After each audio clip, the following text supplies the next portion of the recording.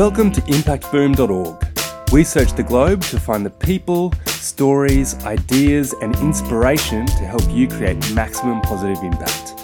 Each week, Impact Boom brings you thought-provoking interviews with world-leading practitioners passionate about creating positive social change. These designers, social entrepreneurs, educators, innovators, thinkers and doers share their projects, initiatives, thoughts and insights on creating a better world. You can find all the stories, links and other great content at impactboom.org. Follow us on Facebook or Twitter for the latest updates, or subscribe to the newsletter or on iTunes.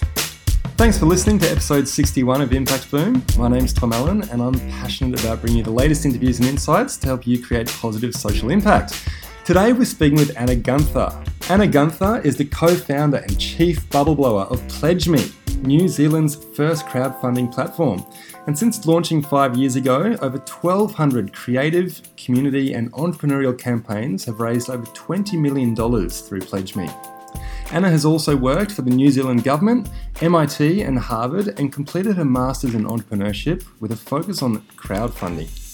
In a day job, she focuses on building the crowdfunding community in New Zealand and is constantly amazed by the passionate people she gets to play with. Half Kiwi, half American, she has travelled around the world for work, but always comes back to call New Zealand home. So in today's podcast, we'll discuss Anna's journey as she shares her experience in setting up PledgeMe. We'll get Anna's insights and tips on effective crowdfunding strategies, and we'll hear Anna's thoughts on which countries are leading the charge when it comes to social innovation and what we can all learn from them. Anna, thanks so much for joining us. No worries. Thank you so much for having me. So to kick things off, Anna, could you please share a little bit about your background and what led you to work in crowdfunding social enterprises through PledgeMe? Cool. Well, I started off my career in grants administration randomly. Okay. It wasn't anything that I learned anywhere. I studied English literature, but one of my roles at university was in grants and ended up getting a few different roles in grants administration and ended up working for the New Zealand government. Nice. And while I was there, I was helping them make assessments around companies and their export development grant space. And I really loved the work, but also found it a little bit frustrating, making this decision just purely based on the information provided. And it just got me really interested in different ways of funding. And nice. And when I finished up at the government, I realized I'd hit a peak of what I could do and decided to do a master's. Mm-hmm. And my master's was an entrepreneurship master's, and my thesis was crowdfunding. Perfect alignment. Yeah. So is that what led you into the project? Or? Yeah, so PledgeMe was actually my thesis. Okay. So PledgeMe came out of my thesis, and that... mainly because I was just so excited about what was happening overseas and wanted to see if we could do it in New Zealand. And met a guy who was building a back end for PledgeMe and decided to work together. Launched it in the project space, did that for a few years. And then we got licensed to do equity crowdfunding and crowd lending under the Financial Markets Authority in New Zealand. And I think the thing that excites me most about it, though, is it's really democratizing capital. It's providing companies that wouldn't traditionally get finance investment, which includes social enterprises. Social enterprises have historically struggled so much raising money, and for a bunch of reasons. One of them is that, they're not really looking to maximize profit. So there's not the same sorts of returns for investors. So if you're trying to seek investment, you probably want it to be from people that love your product or love your company, and that might not be more traditional investors. And so we've seen that equity crowdfunding has really enabled social enterprises to raise money, especially in New Zealand. But really excited about what's happening here in Australia. So we're sitting here at the capital in Brisbane, where you've been brought over by the government, essentially, on a grant, correct? Yeah, so Queensland has a really progressive program called Hot Desk, and that's where they basically pay for entrepreneurs to move here for 6 months. And we were really lucky to be selected for the program, and really lucky that it also aligned perfectly with the timing for the legislation changes over here. So Australia had changed legislation on the 29th of September to allow equity crowdfunding. Yeah, fantastic. So tell us a little bit more about PledgeMe. How does it work and what makes it distinct from other crowdfunding platforms? Yeah, so PledgeMe is a crowdfunding platform based in New Zealand, but now also based in Australia. It offers 3 types of crowdfunding, which is different from a lot of the platforms. We offer project-based, which is like Kickstarter, equity-based, where companies are issuing shares to their crowd, and then lending, so they're borrowing money off their crowd and paying it back at interest rates and repayment terms they set. We've been doing that in New Zealand and licensed in New Zealand to provide equity and lending. And now we're looking to be licensed in Australia. So we've applied for a license. Yep. But we're different, partly because we offer the 3 different types of crowdfunding, but also because we really value people's crowds. Yep. We think that makes way more sense than trying to get money from people you don't know. Because if you get money from your crowd, you're strengthening existing relationships, and they are way more invested in your success. Yeah.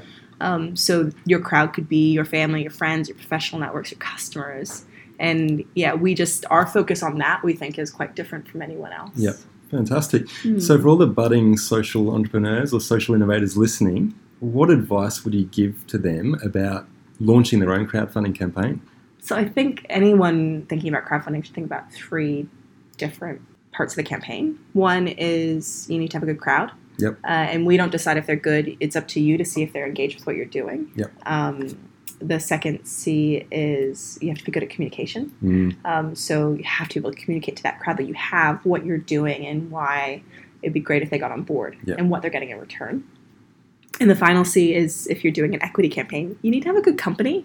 And that doesn't mean you're doing good, but it means that you really understand how your company operates, what your revenue model is, what your growth plans are, or impact plans, and how that money coming in is going to help you achieve that. And I think often we in social enterprise focus so much more on the first 2, but not so much on the last one. And you still need to be a sustainable business. You need to know that you can cover your costs through revenue. Yeah, absolutely. So what are the typical errors that people make then when they start a crowdfunding campaign? So there's a few typical errors, but one is just expecting there to be a crowd in the cloud.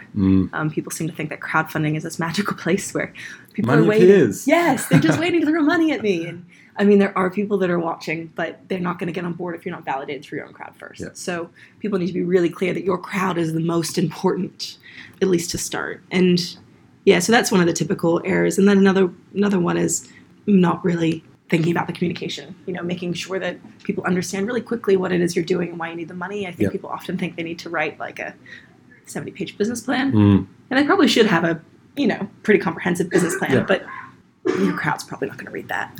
Yeah. So being able to communicate really quickly, like what it is you're up to and why you need funding is important. So could you tell us about a couple of the successful projects that have been crowdfunded through PledgeMe? Yeah, totally. So one of our recent successes on the equity crowdfunding front was for a social enterprise called Atique. They're a solid hair care business. So they create shampoo in bars. Okay. And the whole point is, since it's in bar form, the packaging is fully compostable and they're reducing plastic waste. So Brianne, the founder, thinks it's dumb that you have a bottle filled with water and you go into a room filled with water. And she stopped over 200,000 bottles from going to landfill so far. And the reason she wants to do this, obviously, as many of you know, by 2050, there's going to be more plastic in the ocean than fish.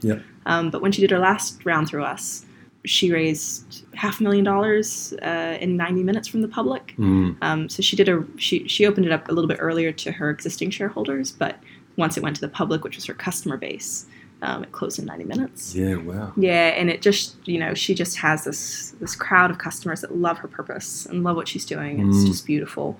And they just really got on board. And, they got a 10% discount on her products and they bought a piece of the company, which is doing some pretty amazing things. Yeah, fantastic.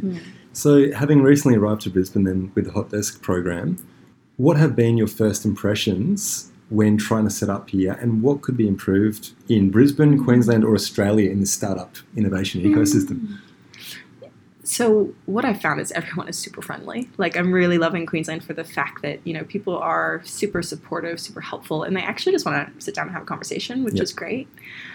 Areas for improvement. I mean, one thing that I think is an area for improvement and I'm doing something about is setting up an unconference. So I think that it's great. There's so many people doing amazing things and they're sort of collecting around certain sectors. But what I love is when there's spaces where people across sectors collaborate and see what they're doing and support each other. And so this unconference concept is the idea of going away for a weekend with 100 people that are just building a better future. And how can we do that together? Yeah, fantastic. It'd be a great experience. Yeah, hopefully. And so from a social enterprise sector perspective, I mean, you've been in the sector now for a little while. How have you seen it change over the last few years and where do you see it heading? Yeah, so I think I'm so happy that social enterprise actually seems to be a thing that some people know about now. I feel like, 5 years, 6 years ago, like it was a concept that was completely under the radar. Yep. Except in places like Scotland, or maybe even there it was under the radar. But, now I feel like people say social enterprise and at least 50% of the time people don't think it's social media that you're talking about. And yeah, especially in New Zealand, I think there's a growing awareness and a growing connected crowd of people that are doing it. Yeah. Well, having recently hosted the Social Enterprise World Forum, that was obviously a really nice boost for New Zealand. Yeah, so exciting. And just to see all these awesome people across the world and New Zealand just getting together and sharing their learnings, it was pretty special. Yeah. So you've mentioned Scotland as one of the leaders, perhaps. We've talked a little bit about New Zealand, Australia. Which countries do you think are really leading the charge when it comes to social innovation, social enterprise, and just business for good? Yeah, I think there are companies across the world that are doing really great things. You look at Patagonia, you look at there's a bunch of companies in New Zealand. I think that Scotland is sort of seen as the granddaddy of social enterprise. They've been doing it in a really concerted way for a long time. Yeah. I think that every country can do it their own way, though. I don't think we always need to just go by the definitions set within a different cultural context. Yeah. But yeah, definitely Scotland is one to watch if you want to just see how one country has done it. I'm really intrigued by America at the moment, though, with all the B Corp stuff that's going on. And, certainly a growing movement. Yeah, and I know that's here in Australia as well. There's a lot of B Corps. Are you a B Corp? No, not yet. Why not? Well, we'll be looking at that option in the future. I'm just really intrigued because, we've applied and we haven't finished the process yet. Yeah, well, it seems like quite a large process. It's a huge process, and it actually is slightly uncomfortable. They really push you on some stuff, and some of it's good stuff, but sometimes I'm just like, come on, we're working really hard here. Why are you making this even harder? Yeah. I get you have to make sure that people aren't social washing things. But at the same time, if it's so complicated to become part of the club, is it? I don't know. Sometimes I'm just like, I'm just going to keep on doing my stuff and not worry about a label. Yeah, completely. So coming back to entrepreneurs, what advice, we've spoken about crowdfunding, but going beyond crowdfunding, what advice would you give to other entrepreneurs who would like to use their business models to make positive social impact, but at the same time make sure that they've got this sustainable model to actually roll that out and make that happen? I guess one tip is don't be scared of money. I think that as social entrepreneurs, often we sort of inherently think that money is a bad thing. And it's not. It's a tool, and it's a way to measure things. And I think that we just need to be really clear that this measurement tool is helping fund the impact that we want to have, and being really clear on your revenue model in order to make sure you can have the impact that you want to have. And then the other thing is just being really clear on the impact that you want to have. What is it that you want to see happen in the world because your business exists, and how are you measuring to make sure that's happening? And how are you also measuring that there's not any negative externalities from what you're doing as well? Yeah, definitely. So you've spoken about Atik as a successful company. Who else exists in this New Zealand ecosystem at the moment who's really turning heads? Oh my gosh, we've got a lot of different social enterprises that I really rate. We've got a campaign running at the moment for a social enterprise called Kilmarnock. They are providing job opportunities and education for people with disabilities. And they are doing it in a really beautiful, inclusive, and celebratory way. And so they're raising $50,000 at the moment for an education program that they're running. Nice. We have the likes of Eat My Lunch. They've run 2 campaigns for us in the past. They're a buy one, give one model. So for every lunch bought through them, they gift a lunch to a child in need, because 32% of children in New Zealand live in poverty, which is insane. That's huge. I know. Yeah. And people query the definition of poverty, but I'm like, if we're having to query the definition of poverty, we're already doing something wrong.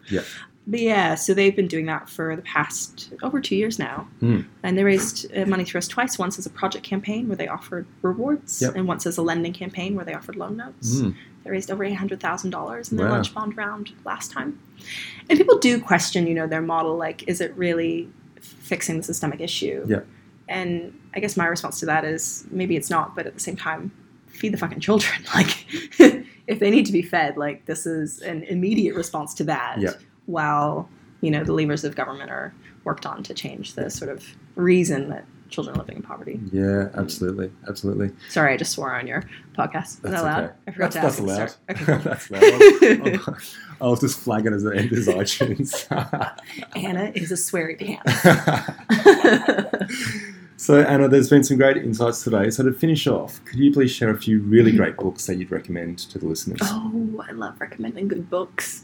Obviously, anything by Adam Grant. I'm not sure if you know him, but he is a professor of business, and he writes a lot about, I don't even think he calls it social enterprise, does he? Have you read his books? No, I haven't. Yeah, so he's written 2 books that I really love, Give and Take, and The Originals. Give and Take is proving that givers come out ahead of takers in life around a business context, but he also goes into other areas and proves it with stories and research, lots of academic research.